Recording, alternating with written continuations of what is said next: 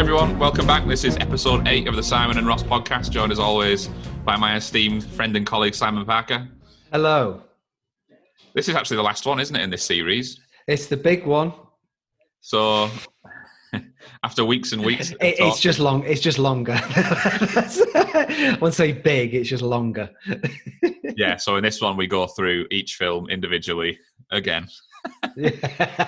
And we essentially rank them. We essentially rank them out of 10, what we think the films deserve and why. And it is an extra long episode, as Simon said. How long's this one? It's a while. It's a while. So it's a while. Yeah, make sure you've got a while if you're now sitting down to listen to it. Enjoy it. And don't put it on just before you boil an egg. It's going to dry up. It's going to shrivel up that egg. You know, so just maybe if you're boiling an ostrich egg. Yeah. What about if you're running a bath? Depends on your floor. On your floor, not on your floor. I don't mean the podcast will be done by the time the bath is ready. I mean, you can run the bath, you can get in the bath, you can sit in the bath. Yeah. Oh yeah, you can. I mean, again, you will prune like the egg. Yeah. And pop an egg in as well, see which prunes first. Emerge looking like a dried medjool date. Yeah. So enjoy it as always. Like and subscribe on Twitter. The handle is @SNR_podcast. Follow us on there. Well remembered. We've also got some podcast merchandise available. So if you're a really big fan, of which there are at least a few, you can get our substandard logo on a T-shirt. You don't need to be. Why would you go for a generic bag for life when you can get a Simon and Ross podcast tote bag? Exactly. Or face mask. Stay safe. I've heard that the sturdiness is something to behold.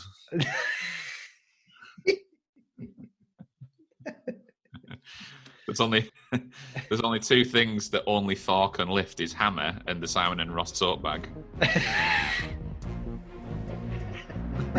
It's a worthy shopping bag. So let's get into it. Enjoy.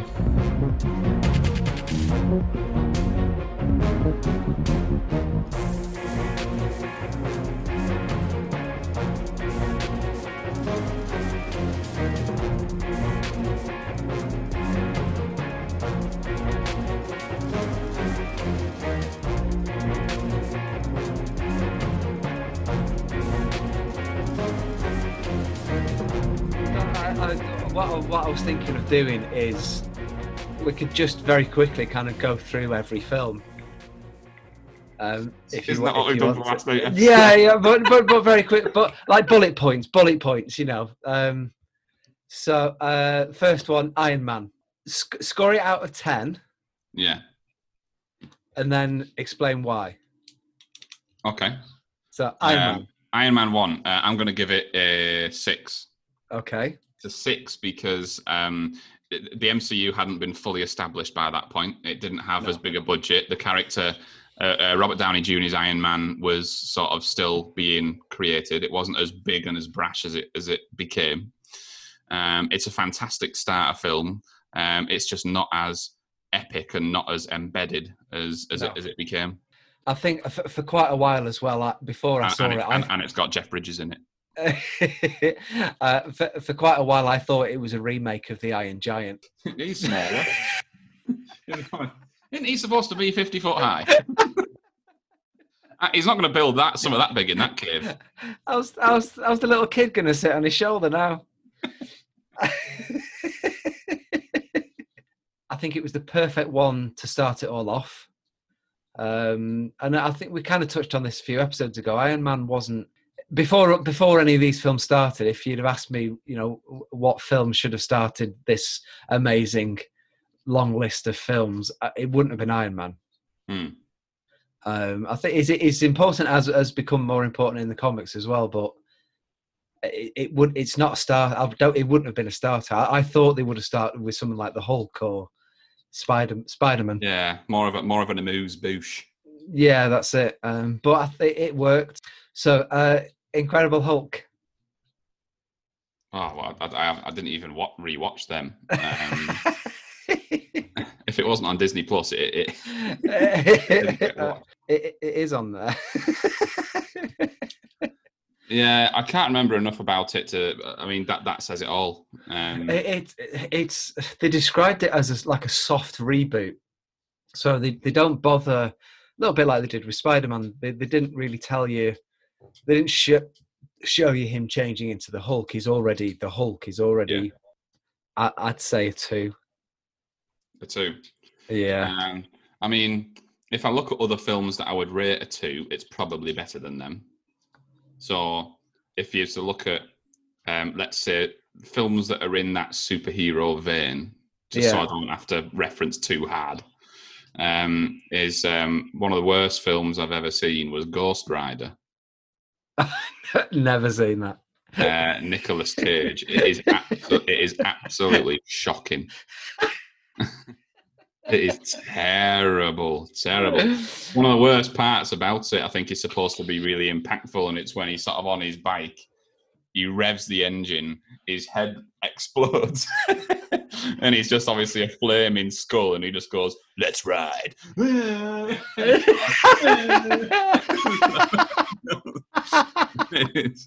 And it was bloody awful. I mean, I watched it not long after it came out, and I thought it was. Would it have improved it if his exhaust would have backfired at the same time? Would that have been better? Yeah. Oh, fuck. And then I watched it again a few years later. I thought I'll give it another bash, but it is just dog shit. There is rumours that Ghost Rider is going to appear at some point. What, in real life? Yeah. He's driving past your window now. He's going to turn the Christmas lights on in Leeds City Centre. He wanted Ken Dodd, but he's passed away. Yeah.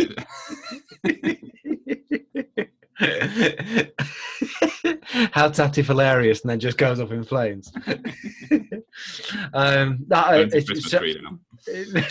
So, are you saying more than 2? I'd have to go. I mean, not much higher. I'd probably go 3. You've been too generous just because there are. If you say 2, it's 2 is, if you go below 3, it's absolutely not worth your time. 3 and above, I'd say, is a passive watch. The Incredible Hulk is not worth your time.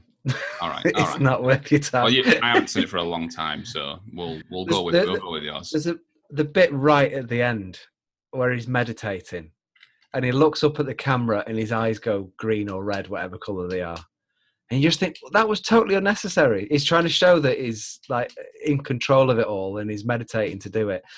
And he's looking at the camera, smiles, and his eyes turn red or green. And you're just like, what was the point of that? The only thing that saves the whole film is the end credit sequence where Robert Downey Jr. walks through the bar, and just that's all it needed. We didn't need a whole film for it. Bit of a waste, but and that's the only thing I was going to go on. I think there are some of the films in the MCU where the bit you remember is the end credit sequence, and you just sort of think, well, and I think it's the way they draw you back, even in a fairly average film, they do get you back on board with the 30-second bit at the end, because you think, oh wow, oh right, now it's interesting. And I think sometimes it saves the film. And it's that when you go and you see an average film like The Incredible, below average film, and then you'll go back and say, oh, remember the bit where Robert Downey Jr. walks in at the end? Nothing related to the actual film. It's just that bit. Yeah. Anyway, Iron Man 2. Was that the one where he befriended that kid and he was in another country? No, that's the one with Mickey Rourke. Oh yeah. Yeah. I'd probably give it a 5 or a 6. No, I'll give it a 6. I'll give it a 6. So you feel it's as good as the first? Yeah, definitely. Yeah. I'll go with your 6, but I would say 7. I think it's better than the first. Well, I was thinking 7, but then I thought, well, I'm not giving myself much maneuverability for the other films. Okay, 6. Obviously, it progresses the story more, which is what you'd expect from a sequel. But I think Mickey Rourke is kind of perfect in it. Again, I don't think he's an amazing actor, but I think he's perfect. But you do fancy him, yeah. Uh, um, again, it's a tough wank, but it's.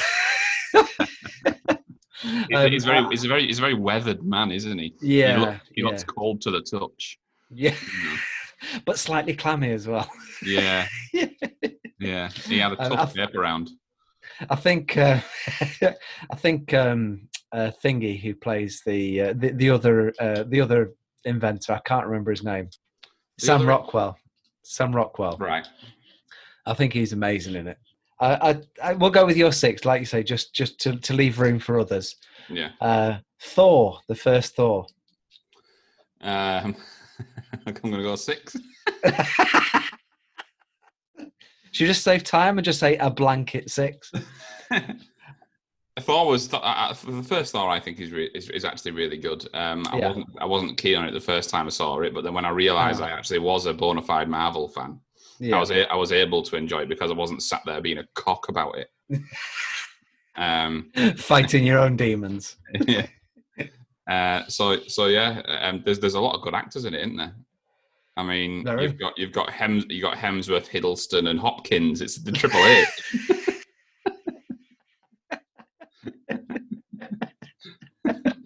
That was just off the cuff, that. It sounds like a jazz fusion band. Are there any other ones for sure? Yeah.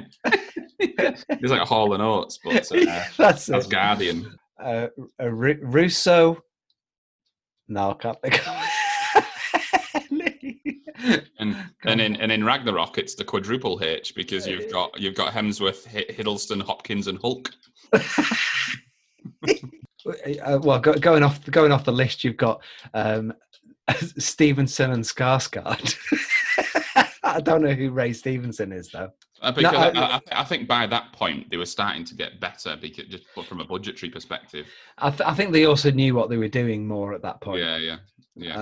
I think to an extent they did anyway, but I think it was bearing fruit. I think it was very fairy tale-esque because you had Hemsworth, which was this, the perfect son, tall, jacked, blonde hair, really charming. Everyone loved him. And then you had Loki, who was the opposite, small, slimy, like bit of a prick. It was almost that. That's been done to death throughout. Yeah. All kinds of fairy tales and stories. Whenever you've got rivalry within royalty. Yeah. Okay? Yeah. Nice. Nice. This just comes straight off. I'm writing that down. Not my hair. That stuck on. It's not a wig. Rivalry within royalty. Very good. Yeah. Like a jealous brother. You've got a preferred son, and it's the same with sisters, isn't it? And if you remember, like I don't know, just off the top of my head, Cinderella. Yeah. She's got 2 sisters who are incredibly jealous of her. Oh, yeah. It's done over and over and over again, that idea. But it's got a Norse mythological twist to it, which is very on trend. I think also they saved it by coming to Earth. I think if it was just set in Asgard, I think it still would have been good, but I think it would have been a bit flat. Whereas I think, obviously with the story of Thor becoming more human, I suppose it was needed to do that. And I think it sort of places it, doesn't it? Yeah, and that's where your funny shit comes from. Yeah, because it's Thor talking like Thor, but in our world, and it just comes off as really, really funny. Behold this Facebook post. Yeah,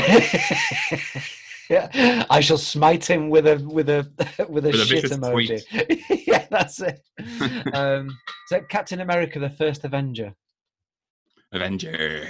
Yeah. I'm gonna say 1 to 10, Ross. I'm gonna give it a 5, because there were some things in there that I just couldn't excuse. Like what? Like the fucking little small body with Chris Evans' face on it. Oh, that's really awful. Honestly, it looked about as convincing as fucking Thunderbirds. It's like, in Thunderbirds, if you look hard enough, you can see the strings. Well, you don't even look hard, do you? No, not really. That's how I felt watching the first Captain America. It's a good film. I like the story. I like the idea behind it. I like the fact that you get to see him as this puny little kid who can't even get the army. I actually enjoyed all of that. But just it's the fact that his body would move and half a second later his face would come. It wasn't that bad, but it was not. So why are his ears blurry? It was fucking terrible, that. 3 minutes later, his ears just catch up. It was so strange seeing it. But no, I did actually really enjoy that film. And was it the first or second Captain America where he essentially doesn't do what he's supposed to do, does he? He starts doing a little musical with.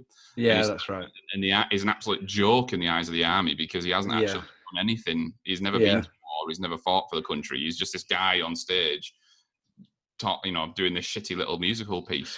Well, that's the only bit that not that I want to diss it in any way, but in Winter Soldier when he meets Falcon, and he says, I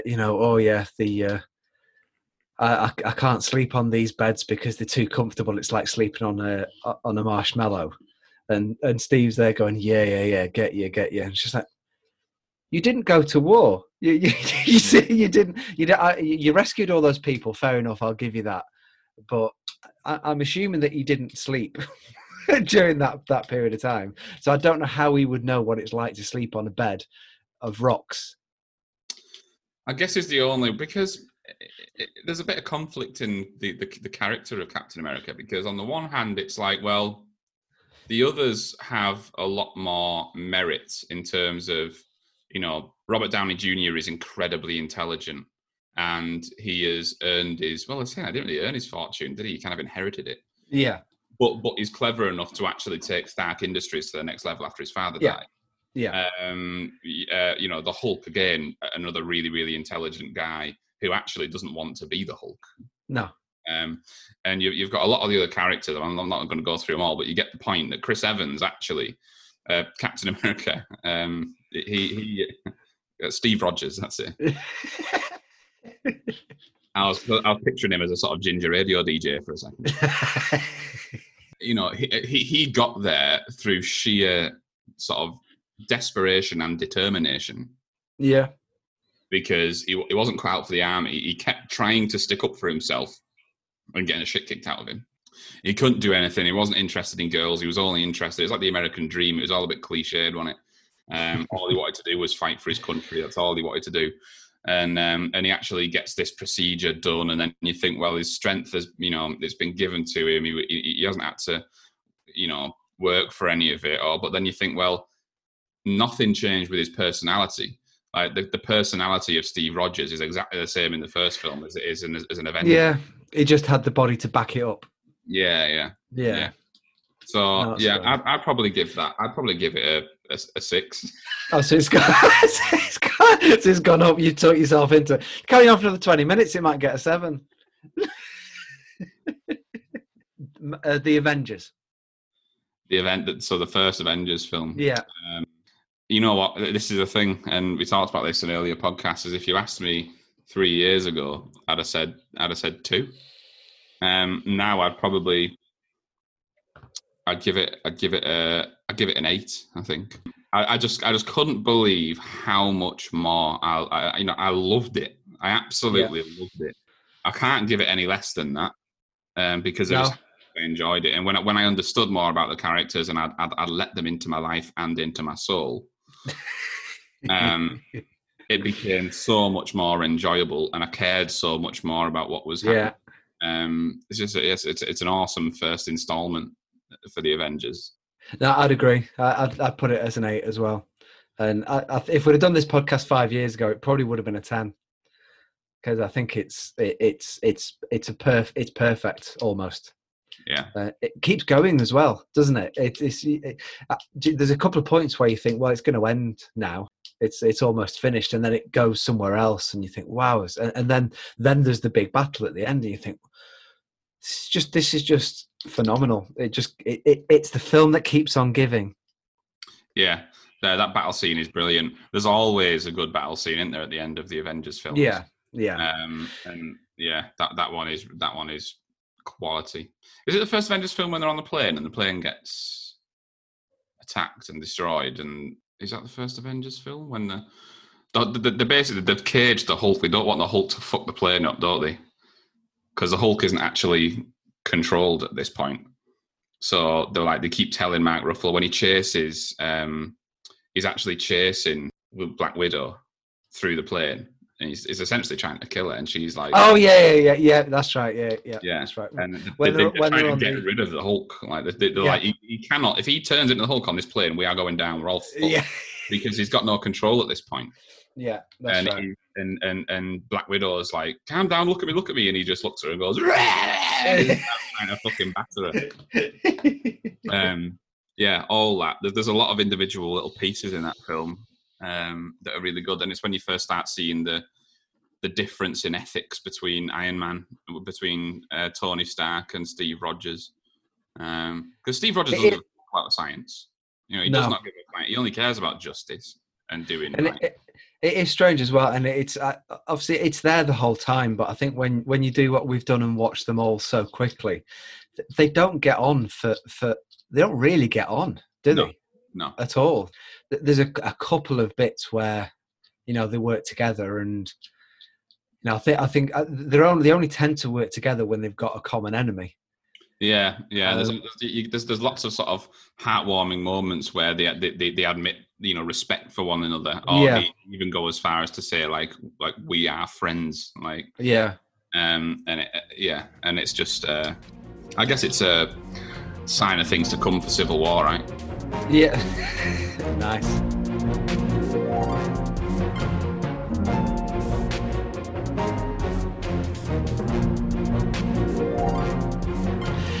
Iron Man 3. So Iron Man 3 was the one when he's in another country. It's the one where they use the that stuff that makes the people superhuman.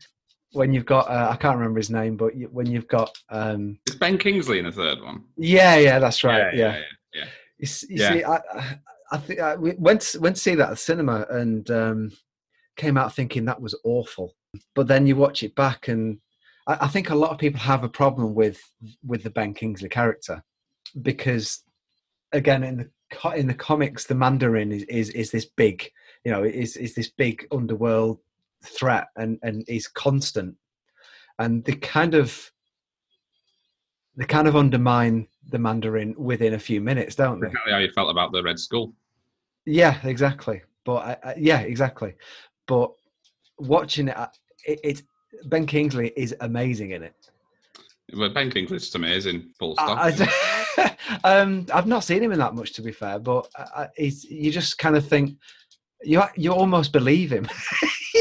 you believe that he's this washed up drunken actor. Yeah.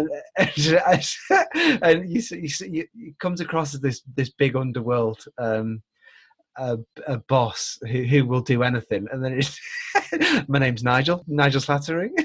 Yeah. Doesn't he come out of the toilet in his dressing gown, start saying how much it stinks in there, and he's like, I give that 20 minutes, darlings. Yeah. I think what I liked at Iron Man 3 was actually he doesn't spend a lot of time as Iron Man. No, right. He gets the shit kicked out of him in that film, and it's a miracle that he manages to survive for as long as he does, which I think actually lends more credit to Tony Stark as a character without the suit, because that's what he has to do. He doesn't have the luxury of jumping in the suit, and he still manages to figure it all out and do it. So, yeah, I'd give the third Iron Man a 6.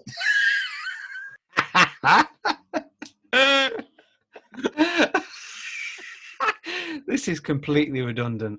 Right. Thor: The Dark World. Remind me again. The big bad elf, Christopher Eccleston. Where they discover the ether and it ends up inside Natalie Portman. Oh yeah, that's a 6. No, it's not. Less. You saying less? Yeah, I would say 4 at best, and that's being generous. There's a couple of scenes in that are quite funny, and that's about it. I think it's yeah, I mean, it speaks for itself when you struggle to remember. yeah. You know, if you can't distinguish, there's certain ones I do remember really well, and other ones. And this was always the tricky thing, right? Is that I watched them all back to back and was absolutely primed to talk about them, and then I had to wait 6 months for you to watch them all. Watched them all in 2.5 weeks. Captain America: The Winter Soldier. Winter Soldier was really good. That was the best Captain America film. It was bigger. The character of the his friend Bucky. Yeah, Bucky was quite. You really have forgotten it all now, haven't you? It was quite a compelling character. The plot felt bigger. Hawk played quite a big part in it for the first time. Who? Hawk, not Hawk. Falcon. Robin. Blue tit. I am blue tit Batman. I'm going to go for a 9 for that. Yeah, I thought you might. It's one of your favourites, isn't it? I watched it again since we talked about it, and oh man, it's another one that keeps giving. It just keeps going. Oh, well, I'm going to give it a 7, based on how strongly I feel about others. You're wrong. Guardians of the Galaxy. 9. That was the one where you're not reliant on one key character. They were all awesome characters. Yeah. It didn't, if you see a scene without Tony Stark in it, it's not going to be as funny. Yeah. You see a film, you see it with a scene without,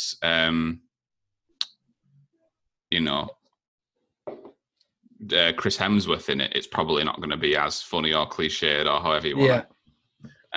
But Guardians of the Galaxy, it didn't matter. It did not matter if Chris Pratt was not there. It didn't matter if Dave Bautista wasn't there. Every single one of them had all parts individually, which meant that it was such a well-rounded film. And to be honest, it never stops. It's constant. Every location you go to, it all felt bigger because it's not just on a planet or 2 planets. It's like they are traveling the galaxy. Yeah. So it just opened it right up. So I enjoyed those films. I feel genuine love for those characters individually. Groot on his own, Rocket on his own, but Drax on his own. Star-Lord. They're all just fantastic. It was I was laughing, I was crying, I was excited, I was all of it, the full spectrum of emotion. So I'd give that a 9. Yeah, I'd probably agree. I think. Avengers: Age of Ultron. I'd give Age of Ultron probably an 8. I would say. Really? I'd go lower, but it's one of those that it was completely necessary to carry everything on. You got the introduction of Vision and Ultron if he comes back, and you've got what's the fast guy? I can't remember his name. Not Fassbender. Yeah, that's it. Yeah, I think what I kind of liked about the start of how Age of Ultron began is the Avengers are laying siege to this base, aren't they? And it's almost like they're having so much fun just doing this shit because they know that absolutely nothing is going to stop them, and they're just laying siege. And you got the villain in the in that base of Hydra. Yeah, and he's like, don't worry, we'll be able to hold them off. And it's like, who the fuck is going to hold off the Avengers? Yeah, and they're just like they're joking with each other. What is it? One of them, Chris Evans says something. Captain America says something, and Tony Stark repeats it. And what does he say? And he rips him for it throughout the entire film. Oh, language. Yeah, that's it. Language. Yeah.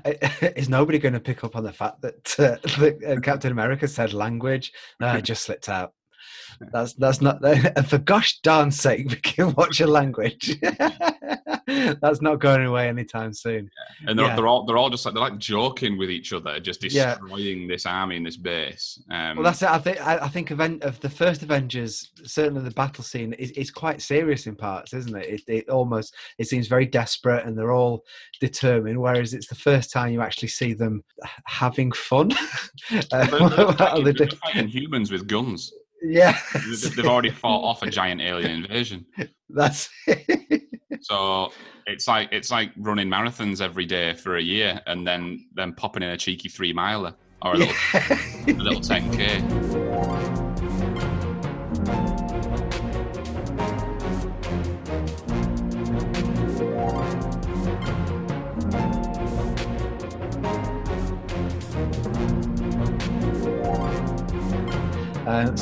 Ant-Man, the first Ant-Man. I'd probably give the first Ant-Man it's between a 6 and a 7 for me. Just say 6. You want to say 6, don't you? So just say 6. A number beginning with S. Again, I think we covered it when we talked about it, but the more times I watch it, the less I like it. Really? We'll stop. Yeah. Stop watching it. I think what I like about it is I always enjoyed films like Honey, I Shrunk the Kids. Yeah. And I enjoyed Toy Story, A Bug's Life, films where you see things from a very tiny perspective. I just like that. I like what you can do with it, and I like picturing myself as being, like what? Because have you ever thought if you ever see, maybe this is just me, I don't know, but if you see like an ant's nest, yeah, you see an ant, and you think, and then you see a seagull, and you think, fuck me, if an ant looking at that seagull would be absolutely terrifying. Or like if a tarantula came into it, you think, fuck me. It's like, you know what fuels this is watching David Attenborough, and you see there's a whole other world there that's that small. I never noticed.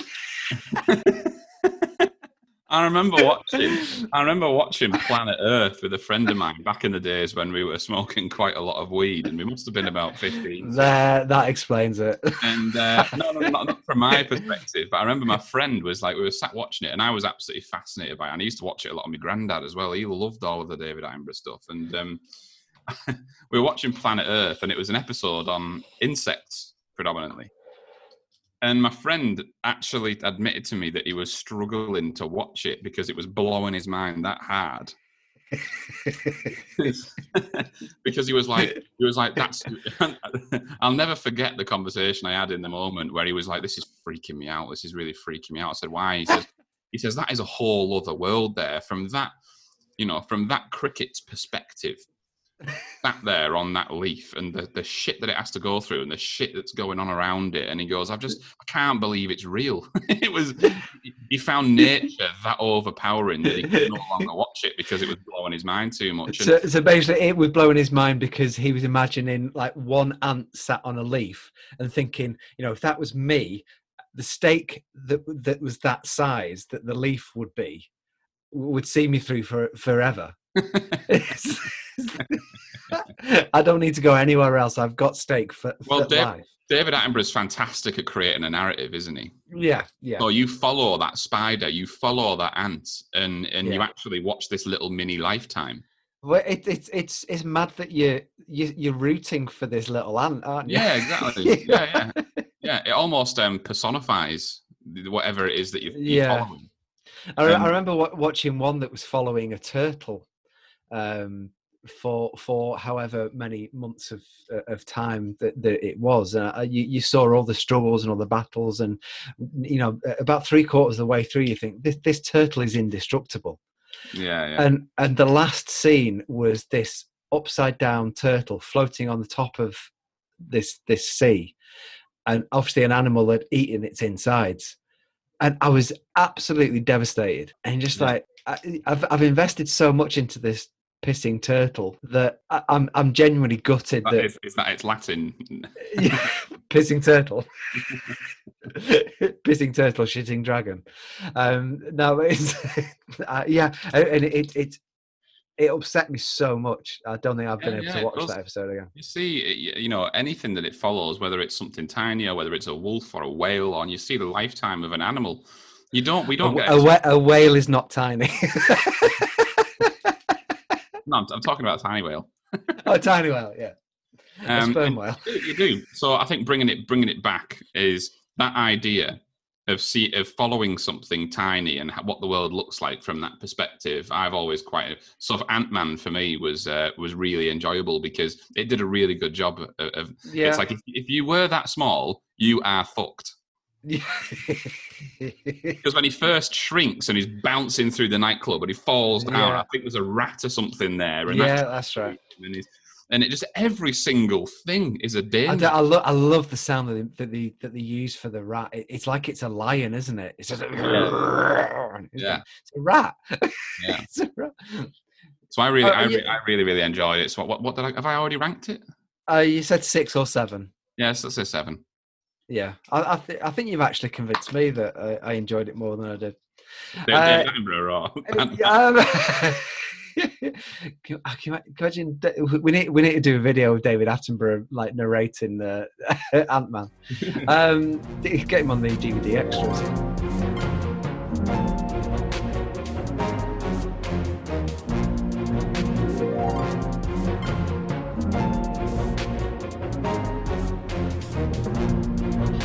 Captain America: Civil War. See, I always think of this as an Avengers film because it is. Yeah. Even when you say Captain America: Civil War, I've got to stop myself jumping in and saying you've got it wrong there. Yeah, we covered that. Yeah, I think we spent 20 minutes deciding that. It was pretty good. It was a little bit. Okay, next one.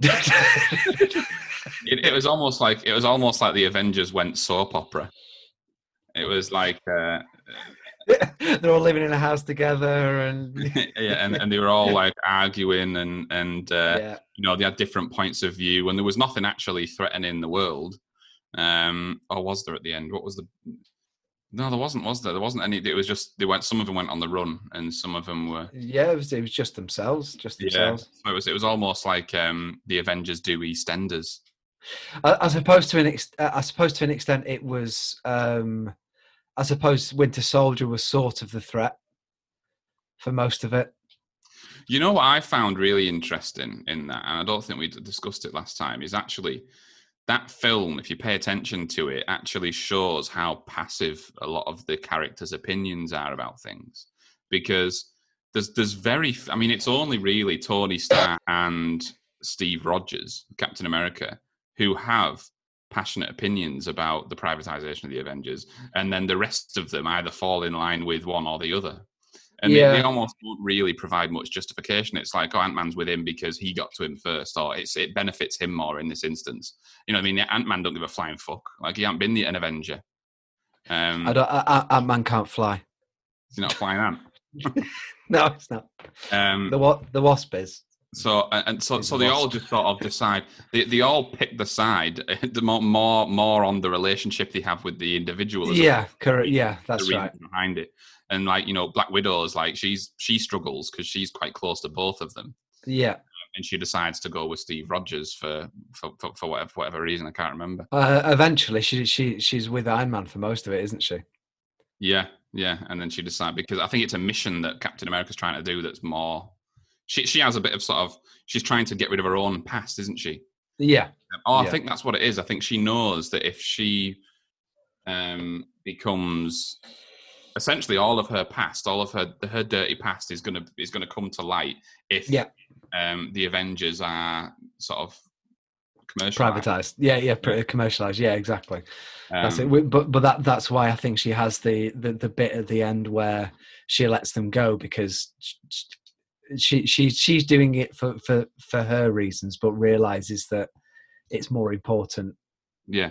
For Captain America to him, but and then Spider-Man, you know, he just does it because he loves Tony Stark, and Tony Stark asked him to come and help. He's so a lot of them I don't think are actually tied to the core debate, other than Captain America and Tony Stark. Yeah, that's kind of it.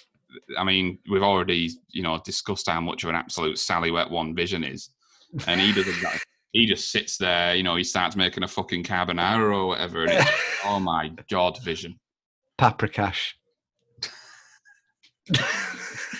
Thank you. Gesundheit. So you didn't score it.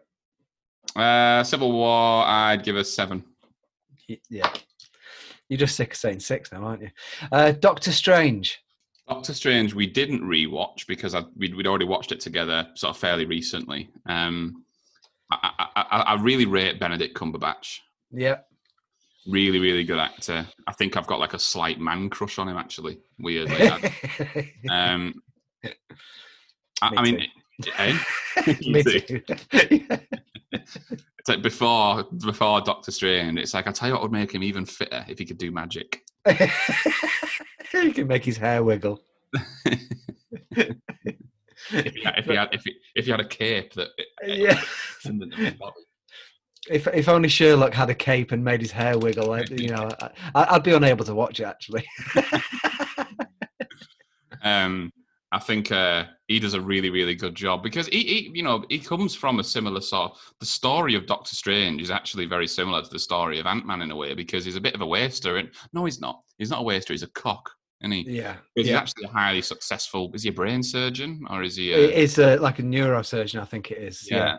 So he's he's obviously incredibly successful, but he's a raging arsehole. Yeah. And he's very Tony Stark-esque.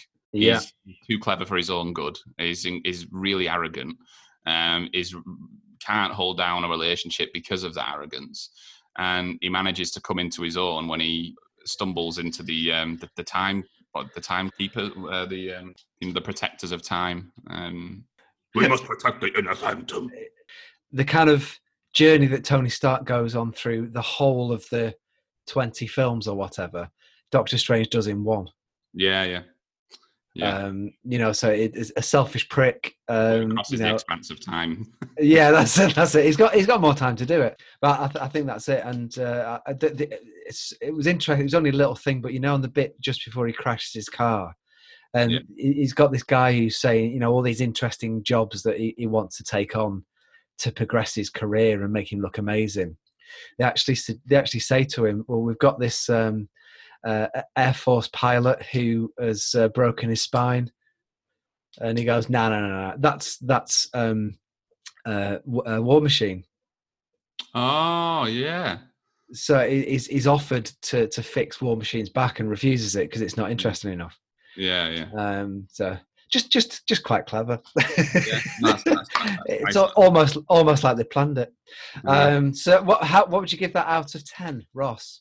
I'd give it a 7. My only issue with Doctor Strange is I think it's a great story. I think the acting's amazing. I think the ending is a bit meh. So the bit where all they're in Hong Kong and the place is destroyed, and he reverses time and puts it all back together, and then he goes to Dormammu, and that endless loop. That was quite epic, actually. It's good. It was better when I watched it last week, but it's still, I don't know. I think what's so interesting is the sort of the type of magic that they do and the type of manipulation of time. They do all sorts with it, and I just like the way they use the weapons and the cutting a lady in half, finding a card, picking the ace of spades. They're slightly beyond that, aren't they? Yeah. It's not like by the second one he's just pulling a rabbit out of a hat. You just see him sort of reading David Copperfield. Sort of it makes the Statue of Liberty disappear on the next one. He could do that, actually, couldn't he? He's got like one of those Paul Daniels magic kits on his side table with his ball in the cups. Oh, which They've all got a ball. It turns into almost like Avid Merrian's the boss playing. Shazam. Look in my eyes. You've got beautiful. I think as well that and it's good the way that is it called Wong? I think the way that he is so serious through the whole thing, and then in the next few, he's like a silly sidekick, isn't he? Yeah. When you see him again, it's just like. But I think that's quite good. He's from Manchester. It's the guy that plays it. Bennett. Well, they're both called Benedict. He's called Benedict Wong. Oh, right. So 2 Benedicts for the price of 1. Guardians of the Galaxy Volume 2. If you were to have Robert De Niro and if you were to have Robert De Niro sort of fuse with Doctor Strange, one could say you have Eggs Benedict. He's never leaving the toilet, that guy. Guardians of the Galaxy 2. I'm going to go with 9. I would put it less than the first one. I think the first one is better, much better. I think they're both as good as one another. I think it has everything that I loved about the. Well, maybe it gets a little bit serious because Kurt Russell's involvement and Star-Lord isn't quite as. He goes on a bit of his own arc. He's a lot more serious because it's, the entire foundation of his character sort of gets shaken, doesn't it? So he's a bit more serious in that film. But I do think it's as good as the first Guardians. It's the perfect sequel. It's exactly what I would want at the time it was released. If I was as into it when it was released as I am now, I'd have been very satisfied with it. Yeah. So, that thing that I do like, I love the fact that because Yondu in the first one, you don't really like, do you? Is not a likable character, really, is he? Even though he's got like Yondu, the blue guy with the. Oh, Yondu. Oh, yeah, we haven't talked about Yondu. Yeah. I think him in the first one, I don't think you're supposed to like him very much. But I think in the second one, you're genuinely gutted when he dies. Well, yeah, let's spend a minute on that because Yondu, we've overlooked him actually, and he deserves more than that. He's a really because obviously he's just that whistling thing. Like, I'd love to know more. I'd love to know more about that. Because it's absolutely unbelievable when he actually walks through the ship and kills everybody. Yeah. Without just even breaking stride. Like, it's just cash. You think, fucking hell, he is. But then, is he more than just a whistling stick?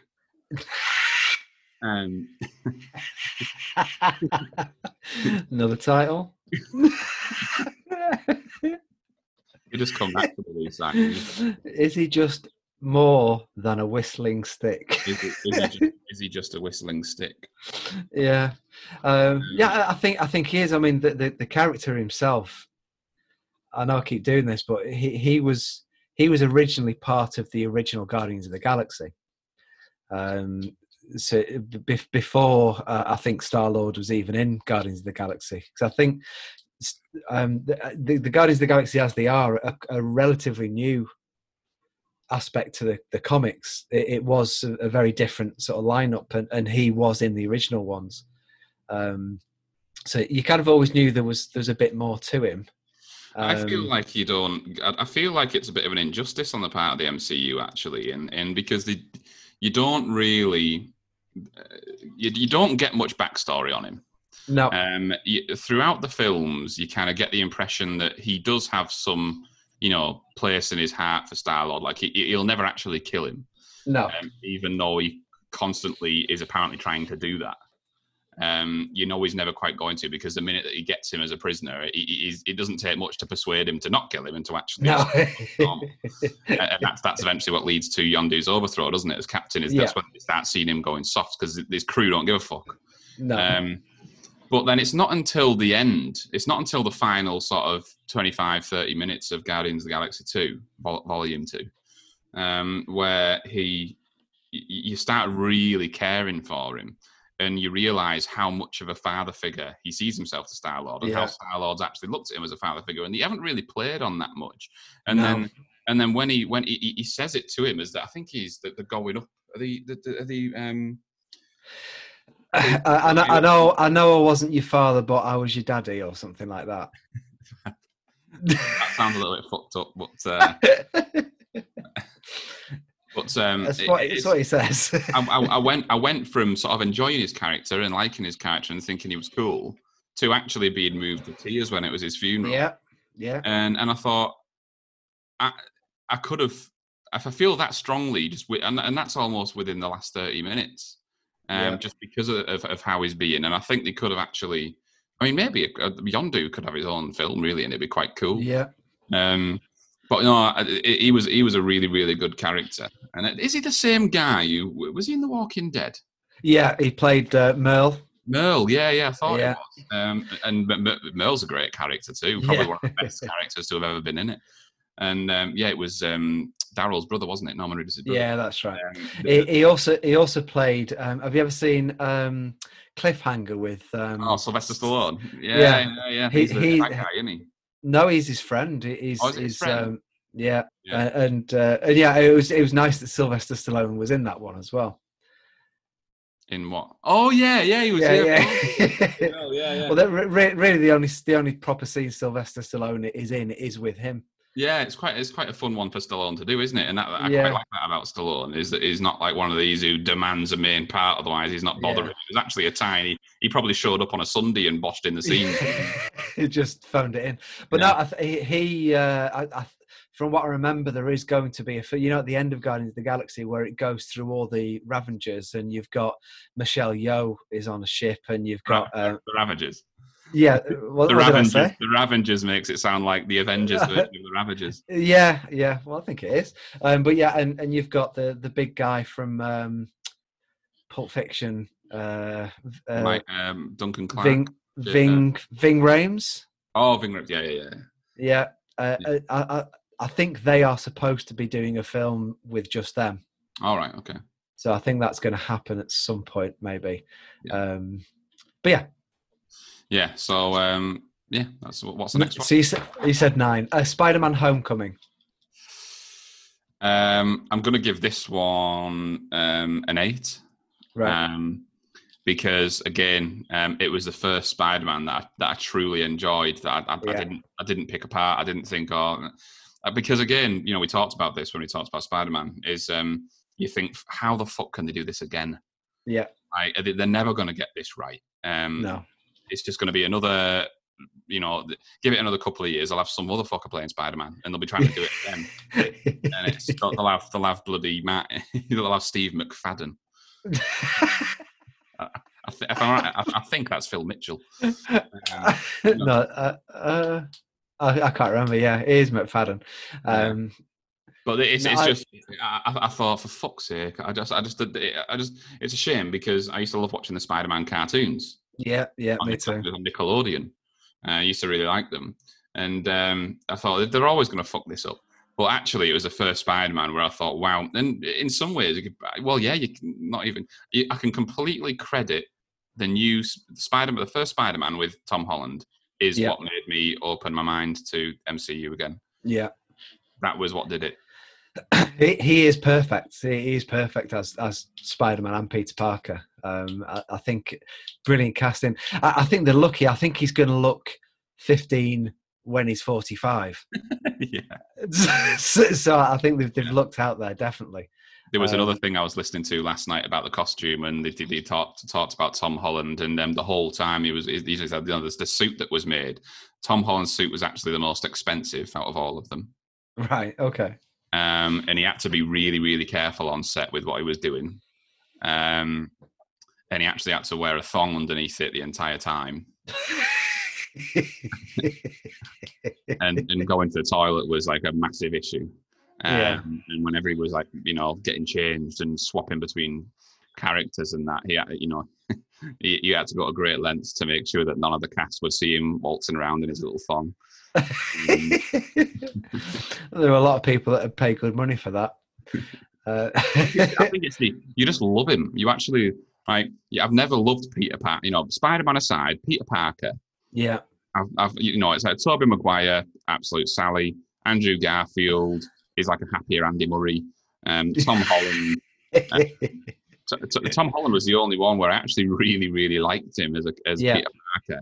And Aunt May is without a doubt the fittest. She is too fit for Aunt May. Yeah, it's uncomfortable, isn't it? Yeah. I love the fact that Tony Stark fancies her. Yeah, I feel the same way about Aunt May as I do about. I've always crushed hard on Winona Ryder.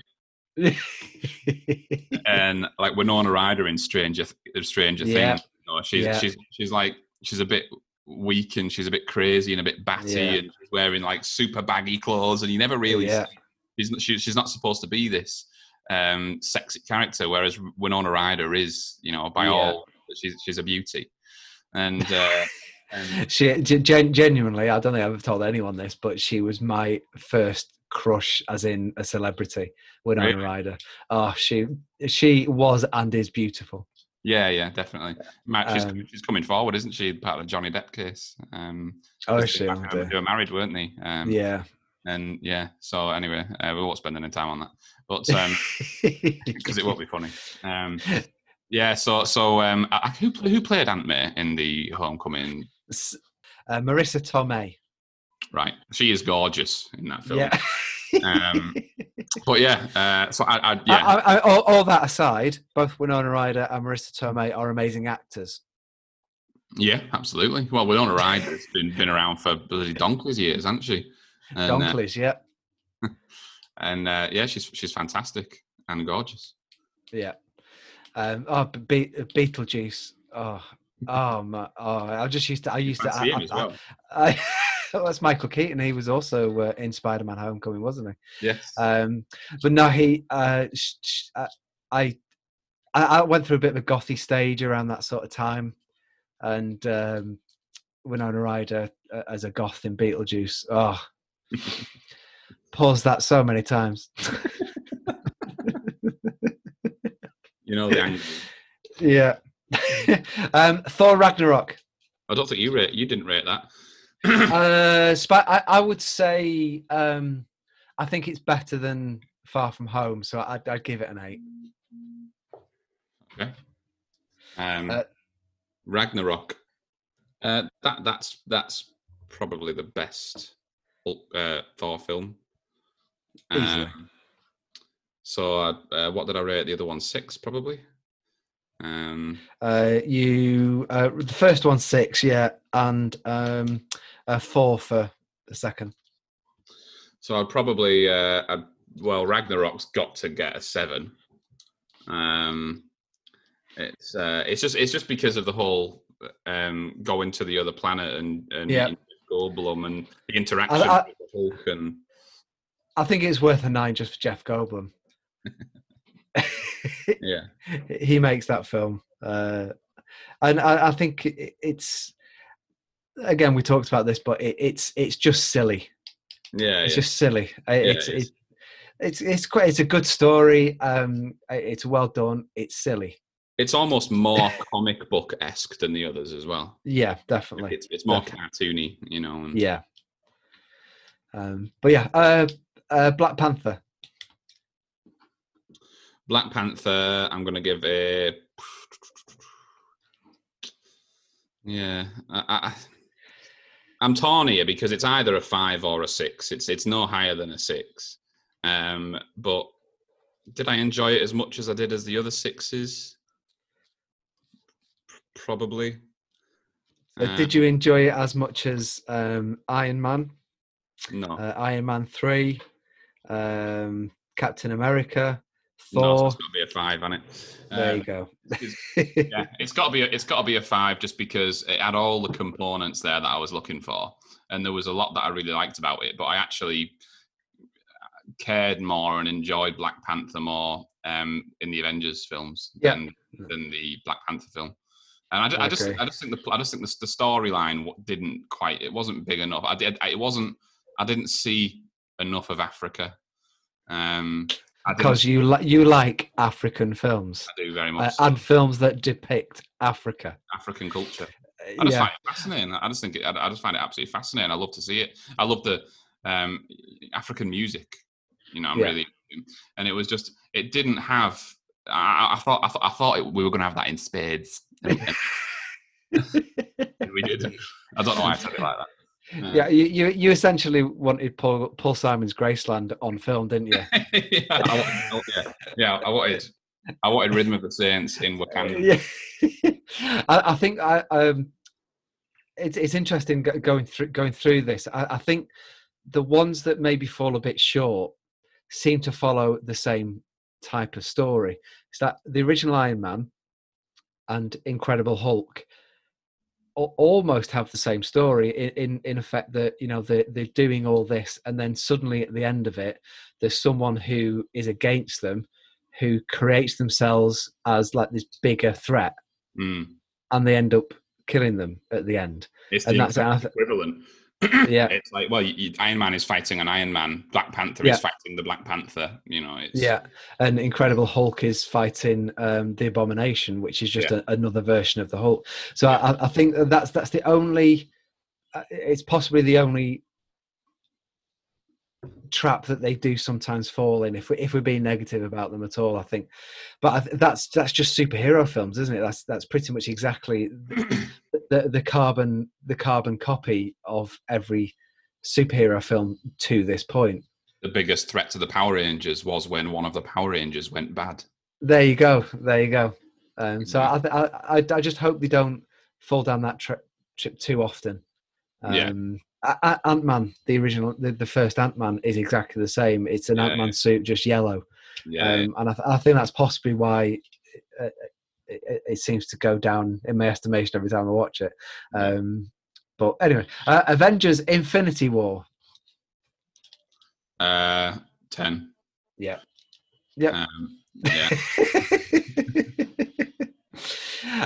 Moving on. It's a perfect film. It's perfect. It is. I can't say anything else to it because it is. It's just perfect. It absolutely skyrocketed. If you enjoy the first 2, technically 3. I mean, technically, in my eyes, there's 5 Avengers films. It took everything that made the others good and just intensified it and magnified it. And by that point, I mean, again, Infinity War. If Spider-Man was responsible for me opening up to the MCU as a whole, Infinity War was the one that made me think the Avengers is actually really cool. Yeah.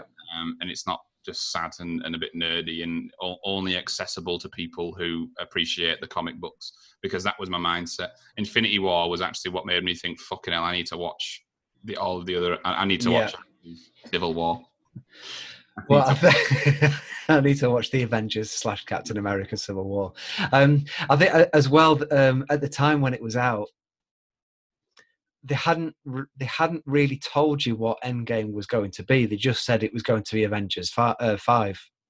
So you didn't know if it was going to end. You didn't know right at the end at that point in the cinema, not knowing what the next Avengers film was going to be about. When Thor comes down and appears, after he kind of got rid of all the other Avengers, he put the Hulk in a mountain or something, whatever he does there, and he sort of bats them all off, doesn't he? And then Thor appears, and you think, right, well, I know there's only 15 minutes left in the film. Is Thanos going to die? You just didn't know, and then you think, no, Thor's going to do it. Thor's going to do it. It's going to end, and he just doesn't. And it reminds me, getting too filmy here, but it reminds me of Empire Strikes Back. It ends on a complete downer. Yeah, they've essentially lost. Well, they have lost, and in Empire Strikes Back, they've lost. Han Solo's frozen in carbonite. We didn't know if he was going to be in the next one. All sorts of things, and it ends on a massive downer. I think the ending of Infinity War is one of the most heartbreaking endings. Yeah, because it's like, I think it's because nobody actually knows what's happening. No, nobody, like anybody, like every single person in that film who wasn't in the immediate vicinity of Thanos will have no idea what is going on, and it's not just the fact that Tony Stark dying is heartbreaking, but he knew he was going to die. Spoilers. All of the others, you shouldn't be listening to this far, really. Yeah. And to be fair, we spoiled it long before. But it's just the fact when they're all looking down and they're like, eh. And they all sort of, in fact, I think one of them actually does that. He goes, eh. Yeah. Well, at the end, on the at the very end, the end credit scene, and Samuel L. Jackson. Yeah. Yeah. just disappear, which we haven't really talked about him, but it just goes motherfucker, and then just sort of fades out. You think, oh right, yeah, and also sort of taps into that at the end of Ant-Man and the Wasp, which is next anyway, and they just disappear. They, you know, their lives would just carry on as normal, weren't they? Yeah, and I think it's the it's knowing that it's not like what made it even tougher and sadder was the fact that, you know, the Avengers have losses, they lose little battles, they regroup, they have another plan, and that plan fails.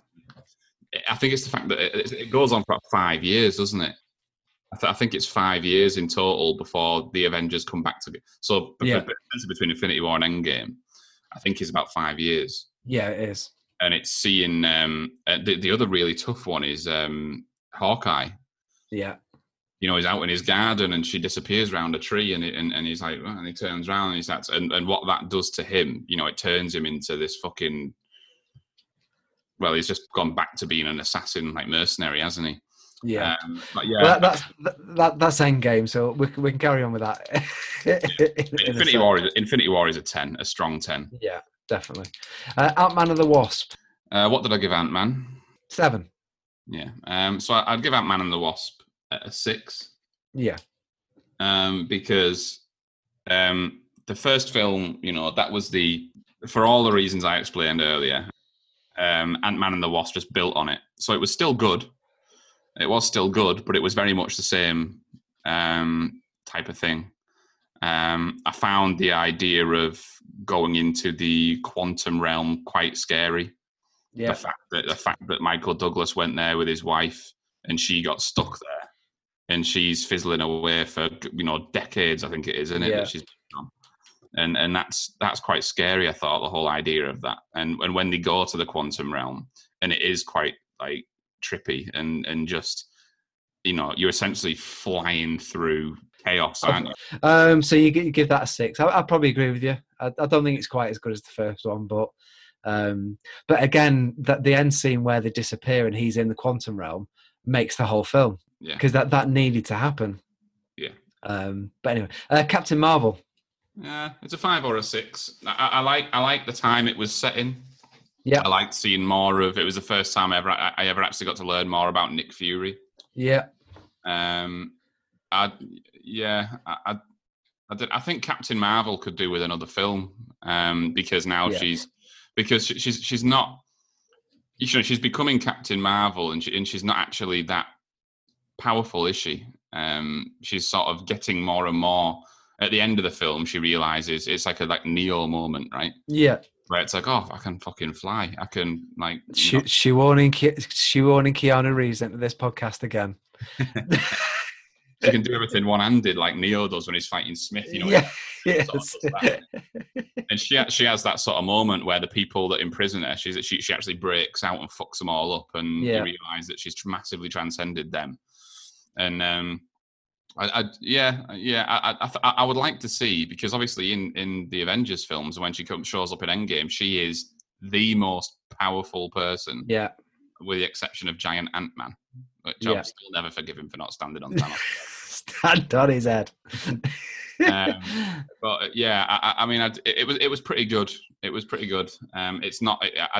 If I compare it to the Sevens, I enjoyed the Sevens way more. So I think the only problem with doing it in chronological order that we did, I think it introduces Captain Marvel far too early. Yeah. You know, if you watch it as it is, as they were released, I think it does make more sense. It's the one probably that does make sense where it is. Yeah. And I think it's odd to watch it so early. You know, we're watching that straight after Captain America, and I think it doesn't do it justice really. Yeah. But I'd probably say 4 rather than 5, but we'll go with your 5. Avengers Endgame. I don't know if you heard of that. If we could go to 11, I probably would, because turn it up to 11. But this one goes to 11. We'll Spinal Tap this one. Yeah, go on. We'll go to 11. Yeah. Why not just make 10 louder? We'll up to 11. Got 11. Can't fold the sandwich. Look, I think Infinity War's better, but the second half of Endgame is probably unbeatable. Well, the first half of Endgame is something that we have never seen within the MCU. No. It never got that serious. Literally, nobody was making jokes. No. Even when, Peter Parker could be about to die in Spider-Man, he'll still make a joke. Yeah.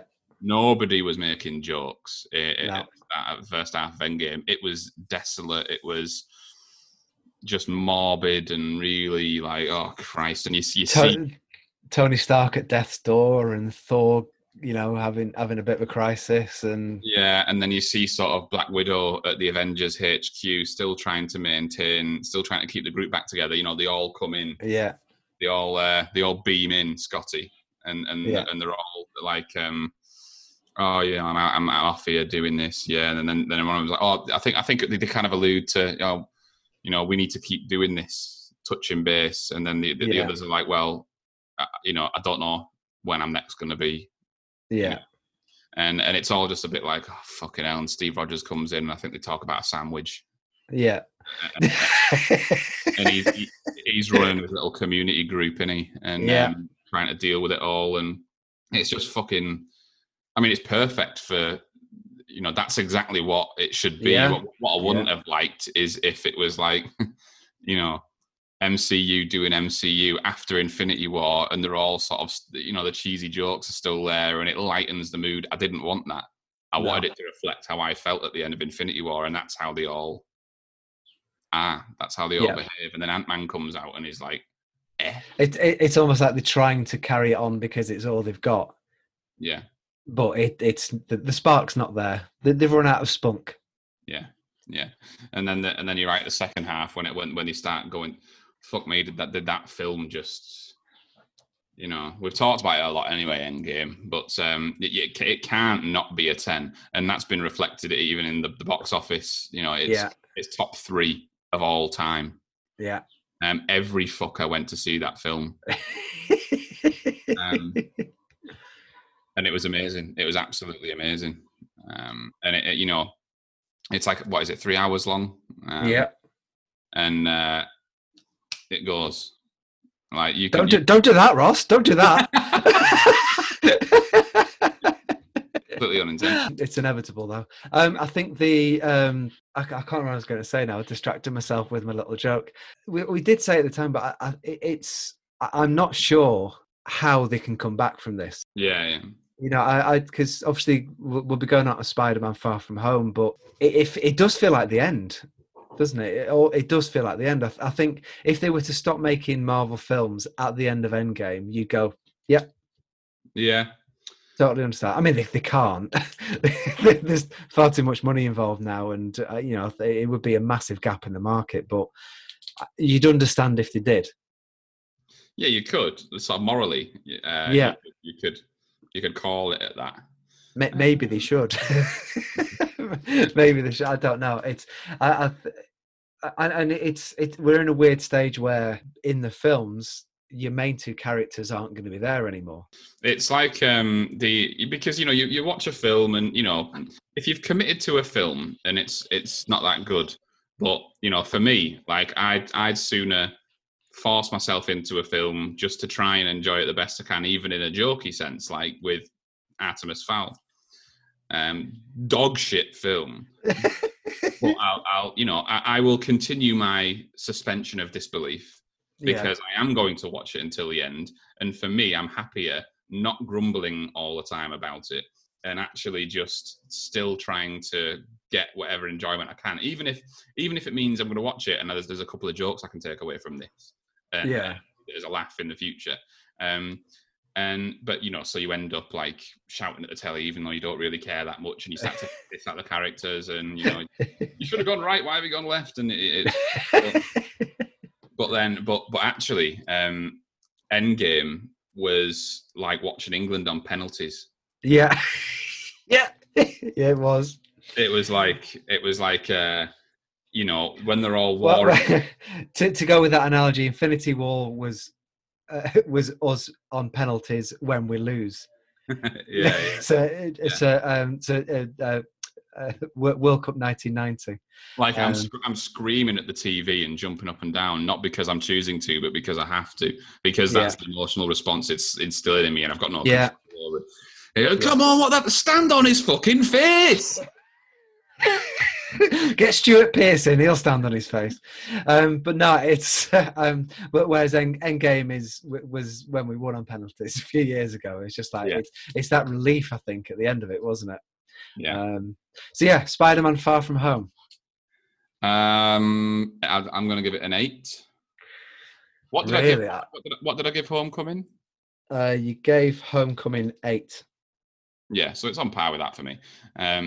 It's is it in Prague? Do they go? No, they don't go to Prague. They go to Venice. Do they? It's Venice and other European places. Yeah, and I quite like the Jake Gyllenhaal character, and the fact I think they wasted him. I kind of know. I can see it from that perspective. But we went to see it in the cinema, and by that point, I was already all over Tom Holland as well. And I was expecting big things, and it just took everything that I loved about it and did more. It didn't necessarily do better. Like, I don't think I preferred one to the other. I loved them both in equal measure, which is why I'm giving them both an 8. Yeah. But it was just another class film with great characters and a good storyline, and that got to a point where I was like, how the fuck is he going to do this? Yeah. You know, when Jake Gyllenhaal has. What does he have? It's like fucking millions of them little things, doesn't he? Yeah, little drones with cameras on and projects threat onto it. Yeah, and it was really cool watching like Spider-Man deal with that amount of drones and all the shit he was doing on that bridge, you know, swinging around him. And yeah, I thought it was an absolute quality film, and Aunt May is fit as fuck. I was thinking as well, the casting is good in that. I mean, you know, all the extra little characters, you know, all his school friends. MJ, I think, is perfect. You know, in I like the fact that she's a bit odd. Yeah. In all the other films, his partners have always been like the really attractive, kind of normal girl type thing. Whereas, boring. Like, whereas in this, she's quite interested. She's as interested as everyone else in. Kirsten Dunst. Oh, fucking hell. Boring. Who plays Mary Jane in the Andrew Garfield ones? Is it that old Scottish woman? Well, Andy Murray's mum.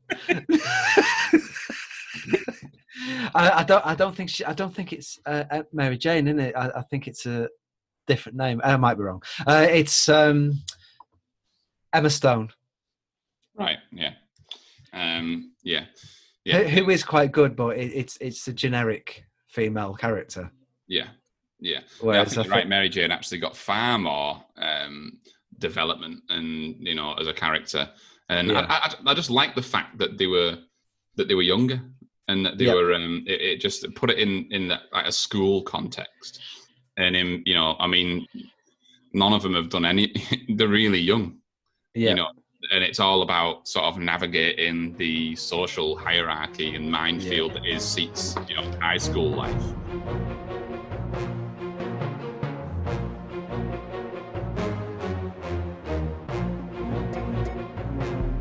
Okay, so that's it. That's the end of the Simon and Ross Marvel podcast. Are you happy, Ross? Well, I've just got out of the bath. I didn't realise it'd be quite that long. But the egg seems to have like fused with your nutsack. Or have you always had 3? That was an existing condition. That's not. Oh, right. Okay. Yeah. Oh, so I will ask you to crack it open then. What's that film where Robin Williams, you know, Jack? Do you remember Jack? No, I've never seen it. Robin Williams, where I think it was called Jack, where he ages. He ages 10 times quicker than anybody. Yeah. I think like the lower half of my body has just done that. My face is still as semi-youthful as it was before stepping into the bath, and the rest of my body is very much like a sultana. So you're half Benjamin Button? Yes. I'm half Jack, half Benjamin Button. So, well, yeah, thank you for listening to this series. we have got other things planned. Remember to buy our t-shirts, and there will be more. What's the Twittle hat? Twittle? What's the Twittle hat? The Twittle hander is at S&R_podcast. Get in contact with us. Let us know if you want to join in with us. You're more than welcome. But yeah, we'll see you again very soon. We will be with you very soon indeed. Thanks, guys. Bye.